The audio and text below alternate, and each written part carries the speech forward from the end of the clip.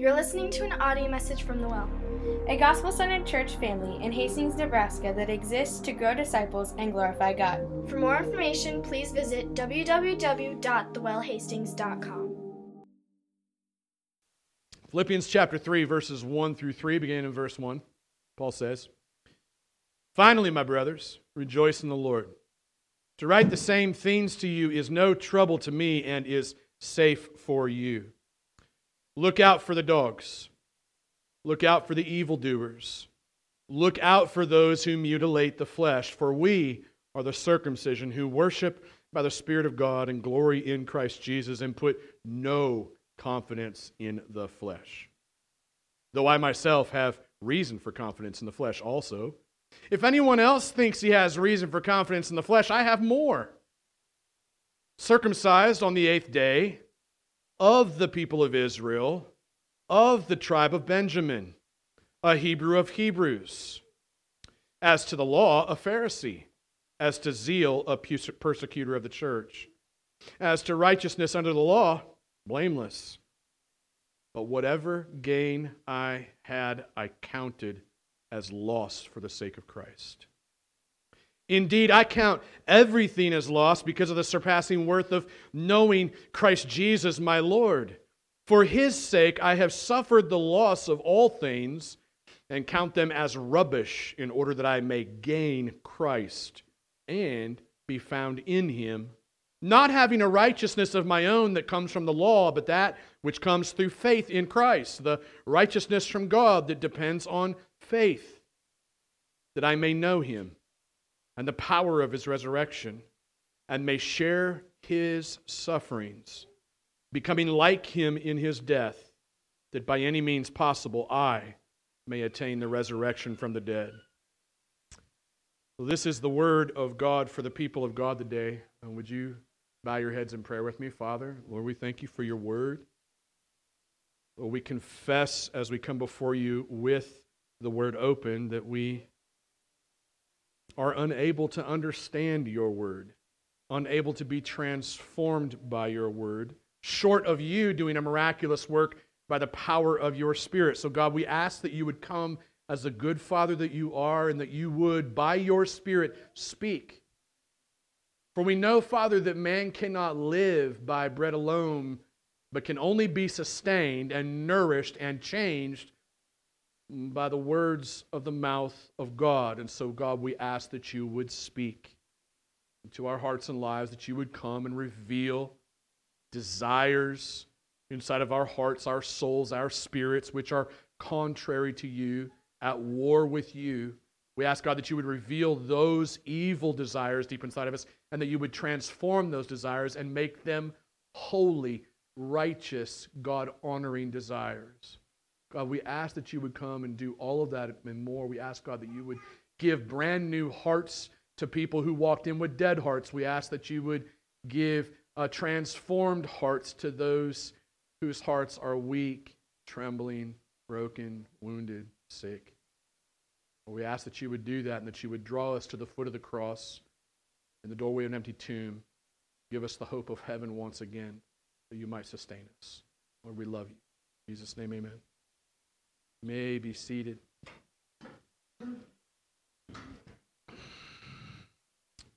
Want to start us off this morning with a question that I often ask. If you've never heard me ask this question, it would be a surprise to me. It's a question that we should probably ask ourselves often. It's a basic question. Question simply is, what do you want? What did you walk in this morning wanting deeply? Deep down inside, you would say, I really want X. What do you long for? What captures the attention of your heart and your mind? That's where I want us to kind of center in on this morning, the desires of the heart. What do you want? Now, in my observation, people will typically go to great lengths to get what they want. You think about fame, fortune, power, comfort, security, control, respect, or love, or companionship. or acceptance or escape. These are the kinds of things, these are the desires that act like powerful motivators for all kinds of thought patterns and behaviors, many times sinful thought patterns and behaviors. And for most of us, for many of us in this room, it's not hard to confess and admit that nothing is too valuable to spend in obtaining these little treasures, whatever it is that you want, right? You use the character Gollum from the Lord of the Rings and the Hobbit movies often because such an easy illustration of what it looks like when we want something. Like that character Gollum, we often cast all of our caution to the wind as we pursue this intoxicating effect of the little precious, my little precious that we want so deeply, right? In short, what happens is that we do almost anything we can to gain the object of our affection by any means possible. Never noticing that in the midst of that, what's happening is we are turning into a really ugly creature. Right? Now, while some of us pursue the object of our affections through really outwardly immoral behaviors, think about things like pornography or substance abuse or overspending. There's some of us that fall into those categories. There really is a lot of us that fall into a different category. I need to give credit where credit was due. This is a conversation that popped up in our gospel community last week that I hadn't clarified it this way, and it connected. It's this thought that a lot of us actually pursue things in very less visible, what appears to be more acceptable. In fact, more acceptable sinful things. More acceptable means like worrying, right? Anybody here worry much? Have any problems calling your friends and just talking about how worried you are? Doesn't feel as sinful as going and just knocking back a six-pack, right? Doesn't feel as sinful, but the reality is sin. Oftentimes, once we become Christians, or we call ourselves Christians, we sin in more acceptable ways, like worrying, or how about gossip? Gossip is like one of the biggest, I think, one of the most major sins in Christianity, and it's condoned often, if not encouraged, right? So gossip or manipulation. Manipulation is a good one too. And what happens is, as I said a minute ago, before you even know what happened, you're stuck in this endless cycle, right? It's this endless cycle of keeping up appearances in front of people. You're pulling your scripts out of your pocket so that you can talk through them. You're putting your mask on your face, which is kind of a funny illustration in this day and age, right? But you're putting your mask on your face because you want to pretend to be somebody that you're not, which I would just encourage all of us to do in this. No, I'm not. I'm kidding. In this season, you could probably get away with it. So the mask, it doesn't matter. The mask I would wear. That's what we do. We pull those scripts out, put our masks on, try to get our performance then to match all of our self-made resumes at that point, right? This is to say that before you know it, what happens is you are caught in this really vicious cycle of legalism. It's based on performance where you're trying to keep up appearances. And up until this point in chapter 3, the Apostle Paul has ferociously, dude's a beast. Right? Guy's no pansy when he speaks against legalism. He has ferociously ripped into the legalists in the room who would seek to derail the Philippian believers from living their lives in a manner that is worthy of the gospel. He knows that legalism is actually an anti-gospel. It's no gospel whatsoever. There is no good news in the news that you must work to either obtain or prove your salvation. This is why the Apostle Paul joyfully reminded the Philippian believers to avoid legalistic dogs, legalistic evildoers, and legalistic mutilators. And he instructed them to do so as they rested in the truth of who they are because of whose they are. Remember, you might remember that week, that who you are is defined by whose you are. Who you enslave yourself to, give yourself to, defines who you are. It's an identity issue. And he tells them at the end of those first 3 verses of chapter 3, basically, to rest in who you are because of whose you are. We are the circumcision. We are the true circumcision, he says. It's an identity thing, identity marker.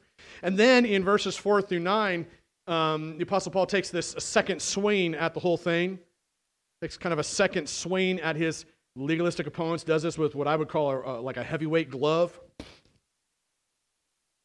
That heavyweight glove was full of his superior resume as well as his superior account. Remember all the accounting language towards the end. Whatever I gained, I lost. Whatever I lost, I gained. In short, the Apostle Paul has just landed what I would call kind of like the 1-2 knockout punch. I don't know whose alarm that is, but it doesn't mean Jesus is coming back, I don't think. Hopefully. We're all still here, so depending on your theology, if you believe in the rapture and all that stuff, you might have to change your theology now because he came back and we're here. All right, I'm back. Sorry. That's what happens. Bunny trail. Squirrel. So in short, what the Apostle Paul has just done here is I think he's landed this 1-2 knockout punch that has deflated the claims of legalism as the superior way. Okay? In effect, what has the Apostle Paul done? He has taken the theology of legalism, which basically claims, as I said last week, that Jesus plus something equals everything. And what that's the legalism theology. And what Paul has done is he has proved by contrast that for a true believer, a true Christian, that there's actually a gospel-centered theology that teaches us in reality that Jesus plus absolutely nothing is what equals everything. So you see, as you bring your filthy rags of nothingness to the foot of the cross, that's where you find transformation. That's where change happens. That's where we all become more and more transformed into the image of Christ. See, there is no righteousness to be found in our works. The cross-centered life is the life of true righteousness. The cross-centered life is the place where the my precious of Paul's life was transformed into a new desire. And that new desire was simply to know Christ. That's the new desire. Let me take a look at this in the text. I'm going to walk through 5 things that I see in the text that if you were to ask Paul, what do you want, Paul? He would say, this is what I want. Here's what I think he says. Number 1, he says, I want to know Christ. In verse 10. Paul has just said in verses 7 and 8 and 10, he has said, whatever gain I had, I counted as loss for the sake of Christ. I count everything as loss because of the surpassing worth of knowing Christ Jesus, my Lord. For his sake I have suffered the loss of all things and count them as rubbish in order that I may gain Christ. That word rubbish is basically a swear word in the Greek. So we'd have a conversation about swearing later, but Paul uses a filthy word to get his point across. Count them as rubbish in order that I may gain Christ, verse 10, that I may know him. But this isn't about knowing about, like all the things you can talk about, like, oh, God did this, Jesus did that, the Bible says this, theology is that, yada, yada. It's not the academic level of knowing about something. It's the heart level, the intimate level of experientially knowing someone. I use the illustration of my wife and I's relationship all the time. I can tell you all about her today. She's got really beautiful short hair. She's got these little wings on the sides, and she's wearing a plaid shirt, and the boots that she's got on this morning are really, really awesome, and she rides a Harley-Davidson motorcycle, which is pretty BA if you ask me. Probably not supposed to say it in the pulpit, but I just did, so caught myself on the back edge. Sorry. Anyways, I'll tell you all about my wife. The question is can I tell you about what's happening in her heart? Do I know her?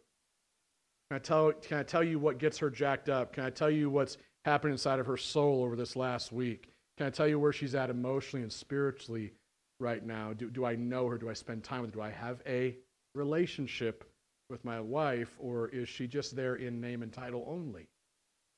That's the illustration I would use for what Paul is saying here about wanting to know Christ. Because for the Apostle Paul, there is no higher desire than to know Christ intimately, not just about him, but to know him. At this point, it's been 30 years for Paul. 30 years. Who here has followed Jesus for more than 30 years? 1, 2, 3. I know it. That's a horrible question to ask you. Like, please don't make me show my age. It's been 30 years since Paul started following Jesus, since he met him on the road to Damascus. And in those 30 years, what happened to the Apostle Paul is that his desire to know Christ had grown more and more intense because he had experienced the radical, selfless, sacrificial, and steadfast, not reckless, steadfast love of Christ. That's the kind of love Paul had experienced, not just known about, but known. The question is, do you want to know the radical, selfless, steadfast love of Christ? Would that make it on your list? Do you want to know not just about Jesus, but do you want to know him intimately, personally, hear from him, speak to him? Do you want to know the heart of Christ? Second thing I see, the Apostle Paul says that he would say, I want to know the power of Christ's resurrection. I want to know the power of Christ's resurrection. Now, it's no secret, I don't think, that powerful people can draw a crowd, right? You look at the crazy political season that we're in right now, and if you're a person of political power, you can draw a crowd. Agreed? Powerful people can draw a crowd.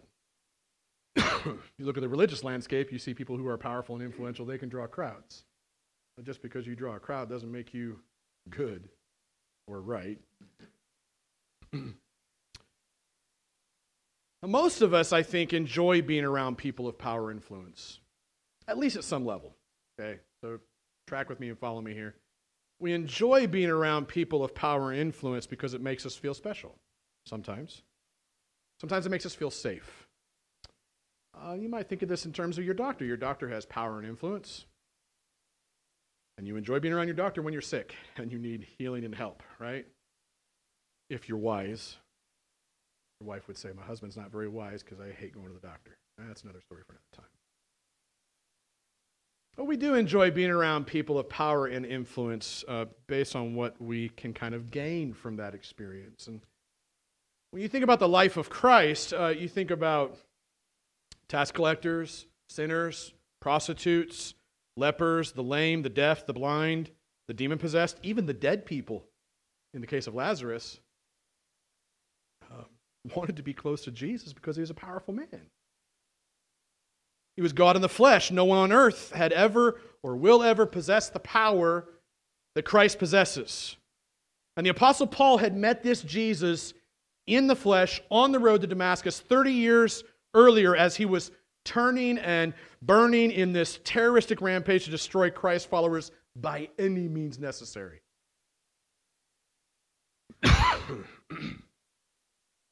And on that road,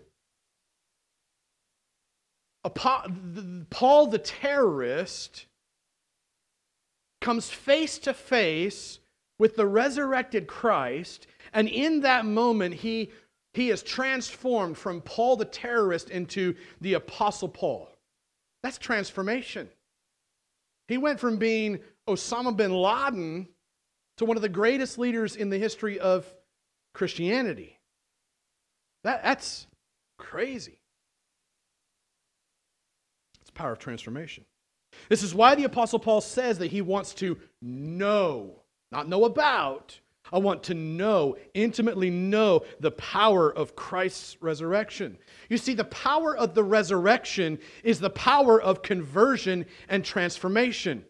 The power of the resurrection is what gives you a brand new, converted, regenerated heart. The old heart of stone is taken away, and the brand new heart is given to you. So the power of the resurrection is the power of conversion and transformation. You see, the power that transformed the selfishness of the Apostle Paul was the absolute selflessness of Christ at the cross. You see, the same power that had raised Jesus from the dead was alive and well in the Apostle Paul. And after 30 years being filled with that resurrection power, thirsted for more.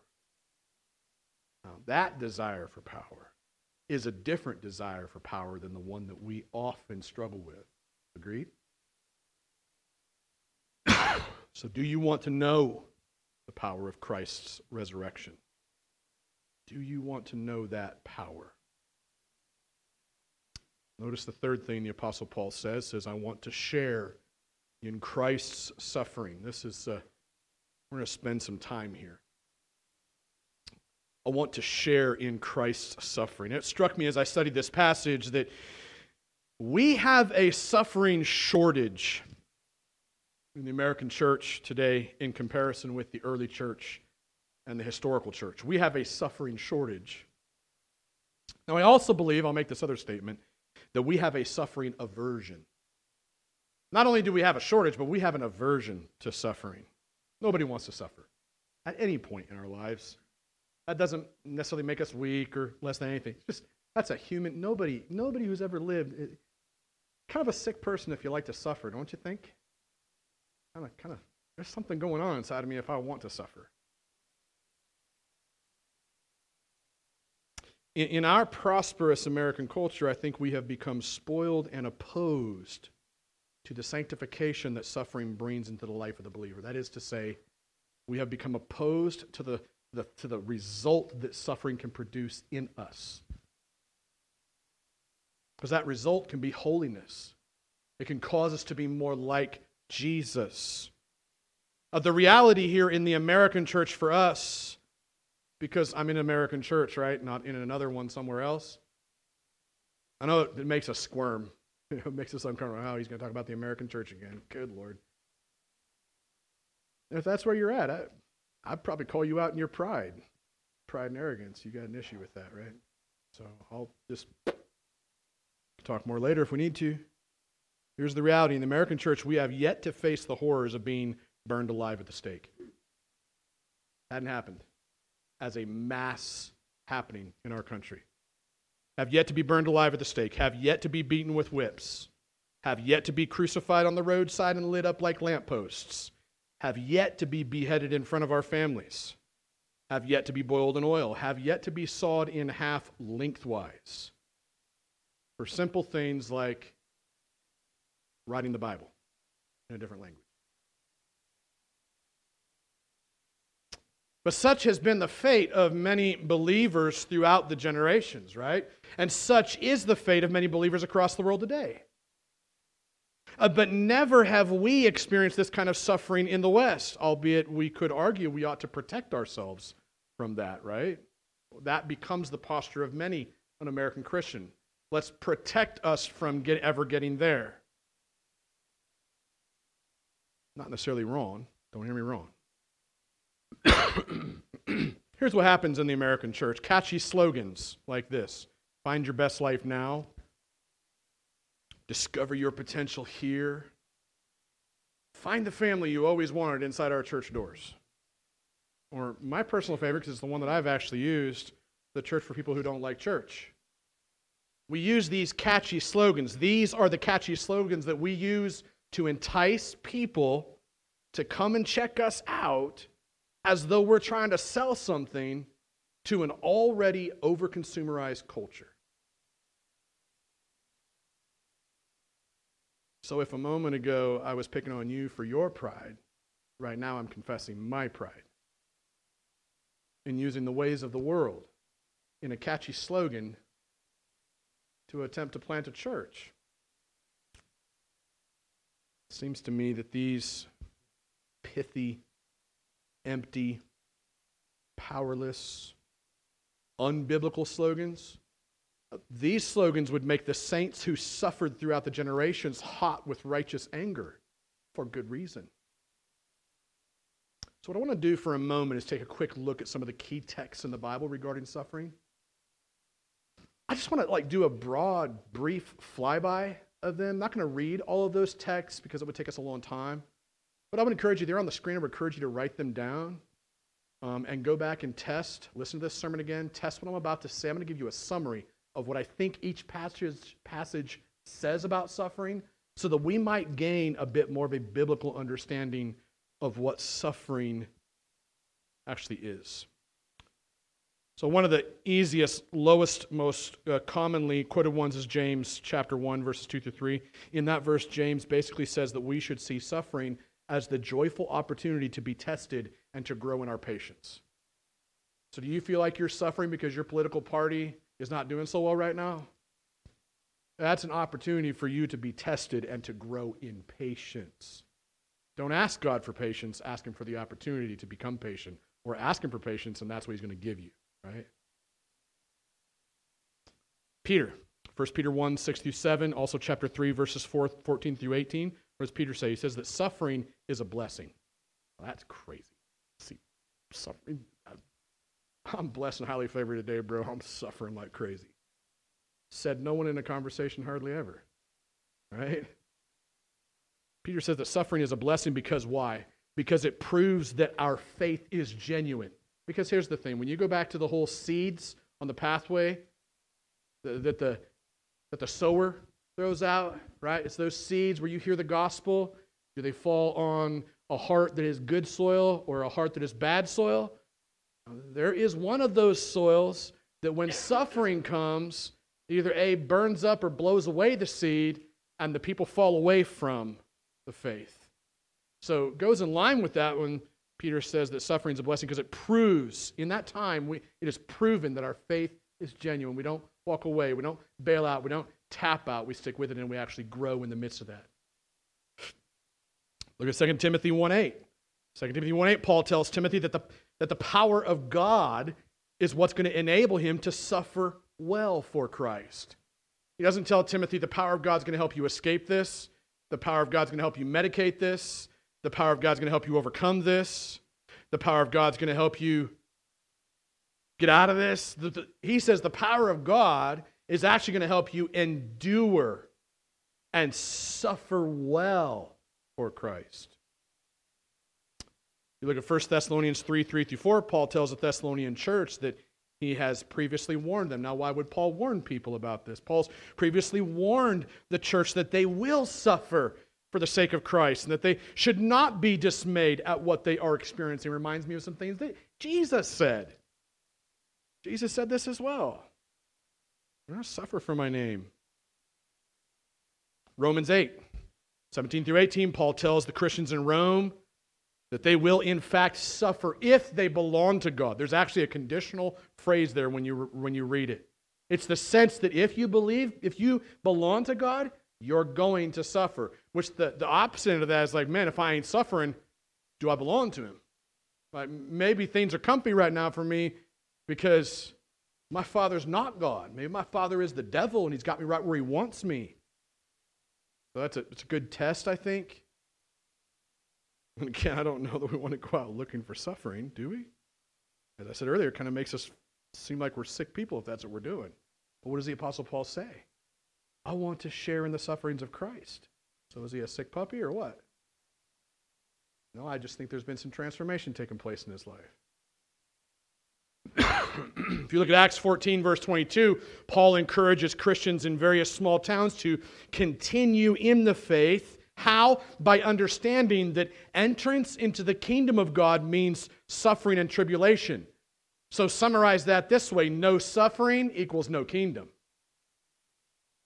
Jesus suffered for the kingdom so that we might become part of the kingdom. Therefore, we should expect the same as our Savior. 1 Corinthians 4:9-13, Paul describes the suffering that he and his companions have experienced. He uses words like this: sentenced to death. Any of us here have been sentenced to death? Not yet. Hunger. Gone hungry for the gospel yet? I know I haven't. You can tell that. You look at me. I love my food. Thirst.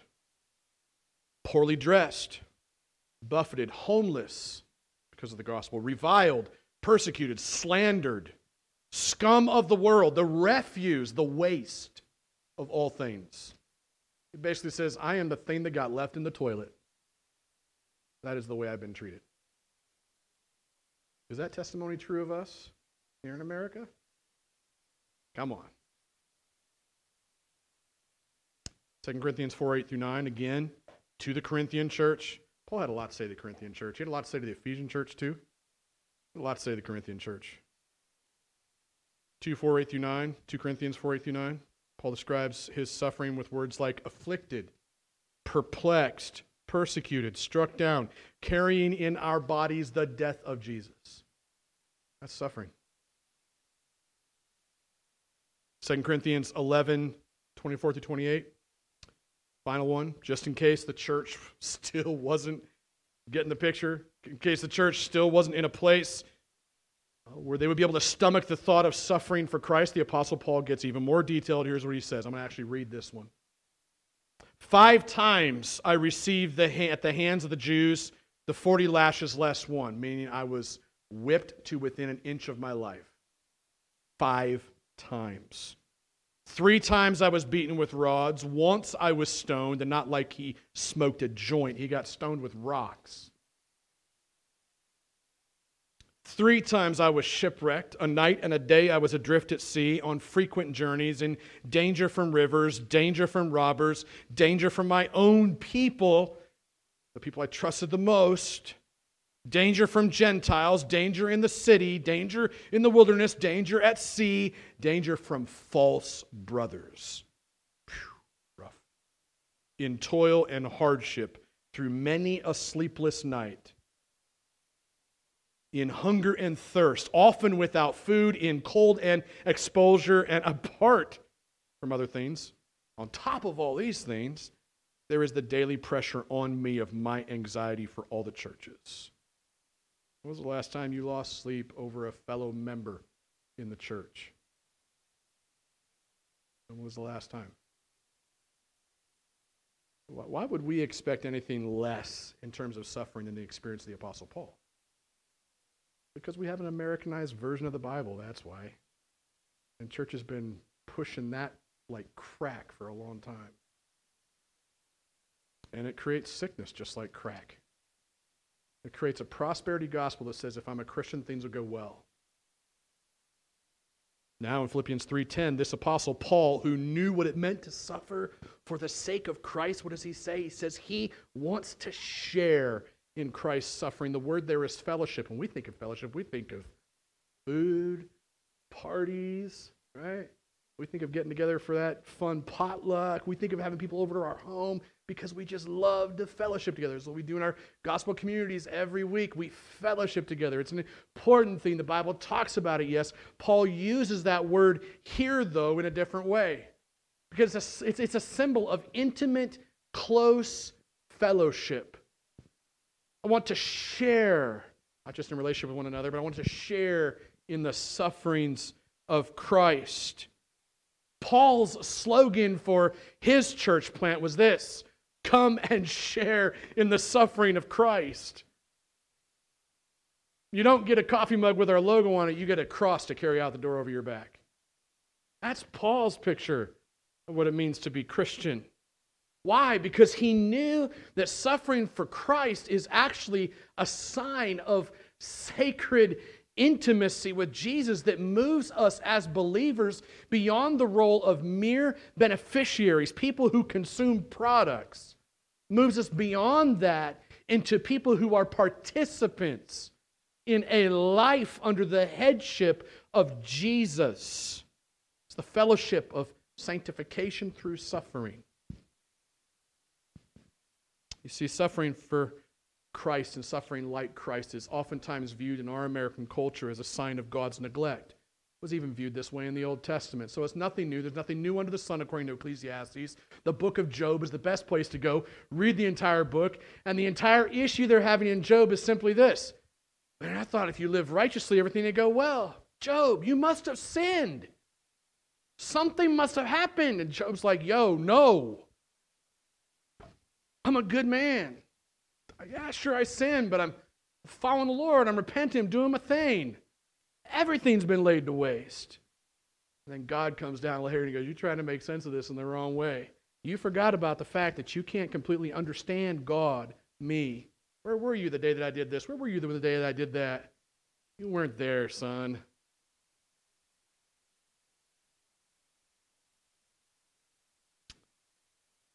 Suffering like Christ is not a sign of God's neglect. It's actually a sign of the proof of God's grace at work in our lives. You go back to that story of Job. Who initiated the conversation?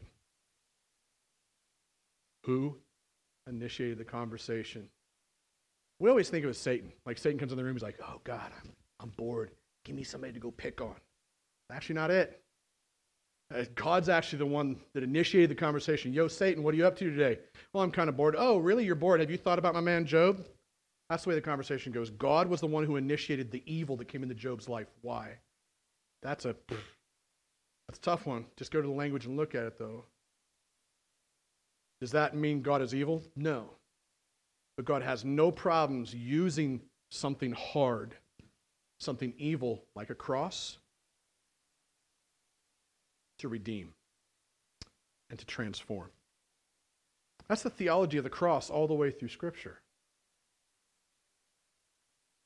So, suffering like Christ is not a sign of God's neglect. It's a sign of the proof of God's grace at work in our lives. See, the power of the resurrection is actually what enables us to withstand the fellowship of suffering. And not only withstand that suffering, to endure it, to stay steadfast, but to also long for it.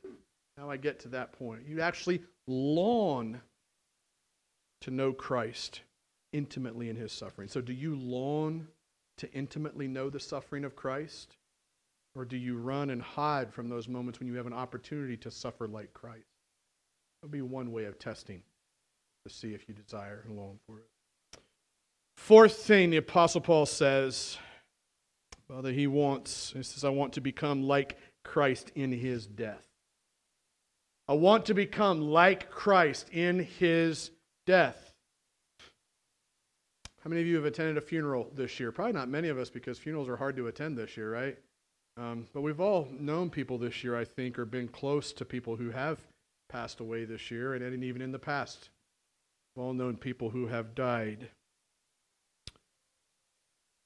Now, oftentimes we attend the funerals of loved ones, and we hear the list of the things that they either accomplished or that they stood for in this life. And what happens? We long to be like them a little bit.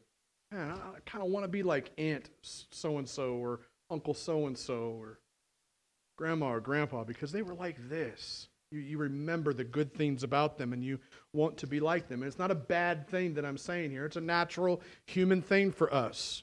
Good thing.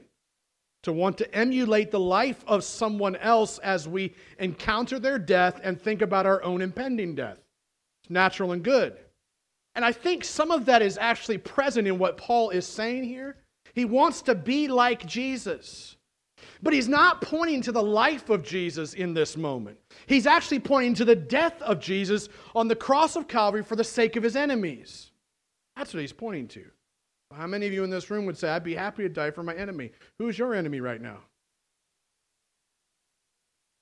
Who's your enemy right now?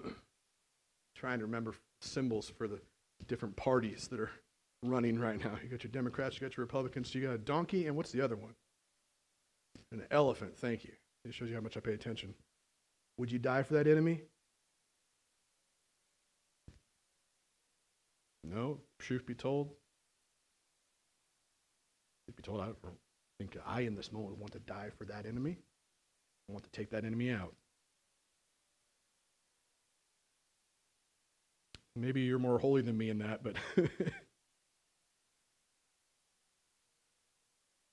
Paul knows that every true Christian who has been discipled in the way of Christ knows this, namely, that the life of a Christian is conformed to Christ's death and through Christ's death, because every Christian is simply called to carry multiple personal crosses on a daily basis, to die to certain selfish and sinful tendencies, to carry those crosses well. And in carrying those multiple personal crosses, those crosses lead to a series of deaths each and every day, which then result in a series of many resurrections where we are resurrected from that death over and over and over again. It's a daily thing for us if you know Jesus and if you carry a cross. If you don't carry a cross, Jesus says you don't belong to me.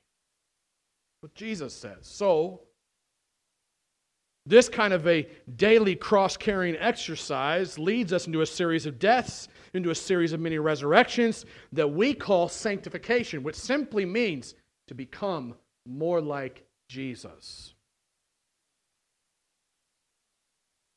through his death. So do you long to become like Christ in his death? What is it that you're dying to each and every day? What is it that God is resurrecting in you and making like new in you? Are you a new creation in Christ Jesus? And not just one time when you said the sinner's prayer and got yourself saved with your prayer. That day when you prayed and called out to God and he gave you a new heart. However you put all of that in a list, I really don't care. But at the end of the day, that's not the only day that he would make you a new creation. It's a daily thing, becoming more and more holy. Do you long to become like Christ in his death? Fifth and final thing that I think Paul says, if you were to ask him, Paul, what do you want? He would say, I want to attain the resurrection from the dead, verse 11. See, Paul literally says it this way, that by any means possible, I may attain the resurrection from the dead. You see, the word resurrection here literally means out from the dead. It's kind of like the word Exodus, which means out from Egypt. Egypt was symbolic of oppression, slavery, and death to sin, death under sin. And in this life, this side of the cross, we follow Jesus, who is the one who broke the power of the oppressor, Pharaoh, Satan, right? Slavery to sin and death which comes as a result. So resurrection, similar to the word Exodus, out from Egypt, as well as to exit, it's to leave. So this is to leave the grave, out from the dead. And in that word resurrection, what we're reminded of is that every day for a believer is our opportunity to be involved in a personal resurrection day. Every day as you get up out of bed and exit your bed and leave your bed empty, just like Jesus leaves the tomb empty, you're able to be reminded of the experience of the transforming power of the resurrection in your life. And Paul knows that after 30 years of following Jesus, there's nothing more transforming in the life of the believer than the power of the death and the resurrection of Jesus Christ himself. So do you want this too? Do you want to attain the resurrection of the dead? Because in conclusion, I leave you back with that question again. What do you want? What do you long for the most? What captures the attention of your heart and mind?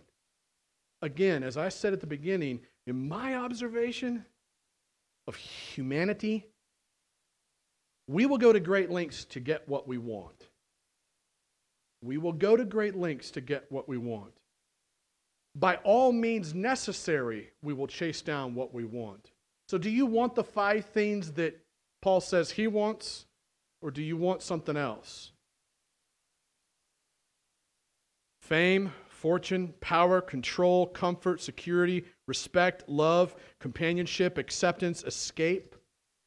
Those are powerful, powerful things. Powerful motivators for all kinds of thought patterns and behaviors, a lot of them sinful. Again, as I said earlier, there are 2 different kind of streams for us. I don't know which one you fall into. I can look around the room. I know most of you, so I can categorize you myself, but it's not about me categorizing you. It's about you and the Holy Spirit doing your work together. Some of us in this room, we pursue the object of our affections through really outwardly immoral behaviors, right? Pornography, substance abuse, overspending, yada, yada. more of us in this room, we pursue our little precious through very less visible, more acceptable means like worrying, gossiping, manipulation, control. Before you know it, what happens, you get stuck in this endless cycle, trying to keep up appearances, got your scripts that you pull out of your pockets, got your mask that you put on to fake everybody out, you're trying to get your performance to match your self-made resume. Basically, this is all to say that before you know it, you get caught in the vicious cycle of legalism, right? But God, through the Apostle Paul, has given us this example in this passage of what it looks like to live a life that is worthy of the gospel of Jesus Christ. The Apostle Paul wanted to know Christ. He wanted to know the power of Christ's resurrection. He wanted to share in Christ's suffering. He wanted to become like Christ in his death. He wanted to attain the resurrection of the dead. In short, the Apostle Paul had been transformed from a selfish man into a selfless man because of the bloody cross, the empty tomb, and the hope of heaven. You see, the cross-centered life is where the my precious of Paul's heart had been transformed into this deeply held desire to know Jesus and nothing else. Do you want to know Christ? Do you want to know the power of Christ's resurrection?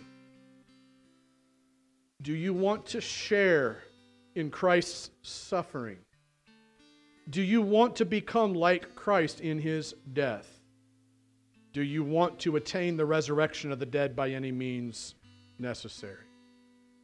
These aren't just yes-no answers. These are evaluatory questions. It's to evaluate your soul and see where you can be asking God to help you in this journey. It's a slow journey. It doesn't happen overnight. It's called the journey of transformation. You will not be instantly transformed, although in a spiritual sense you are perfect in front of your Father. There is a journey of being perfected in this life, whereby those desires are transformed little bit by little bit by little bit. Not a race. See who gets there first. And the finish line is not your perfection this side of heaven. Oftentimes we legalists, I put myself in that camp at the head of the group. We legalists like to see this journey as an opportunity to say, I repented. Good.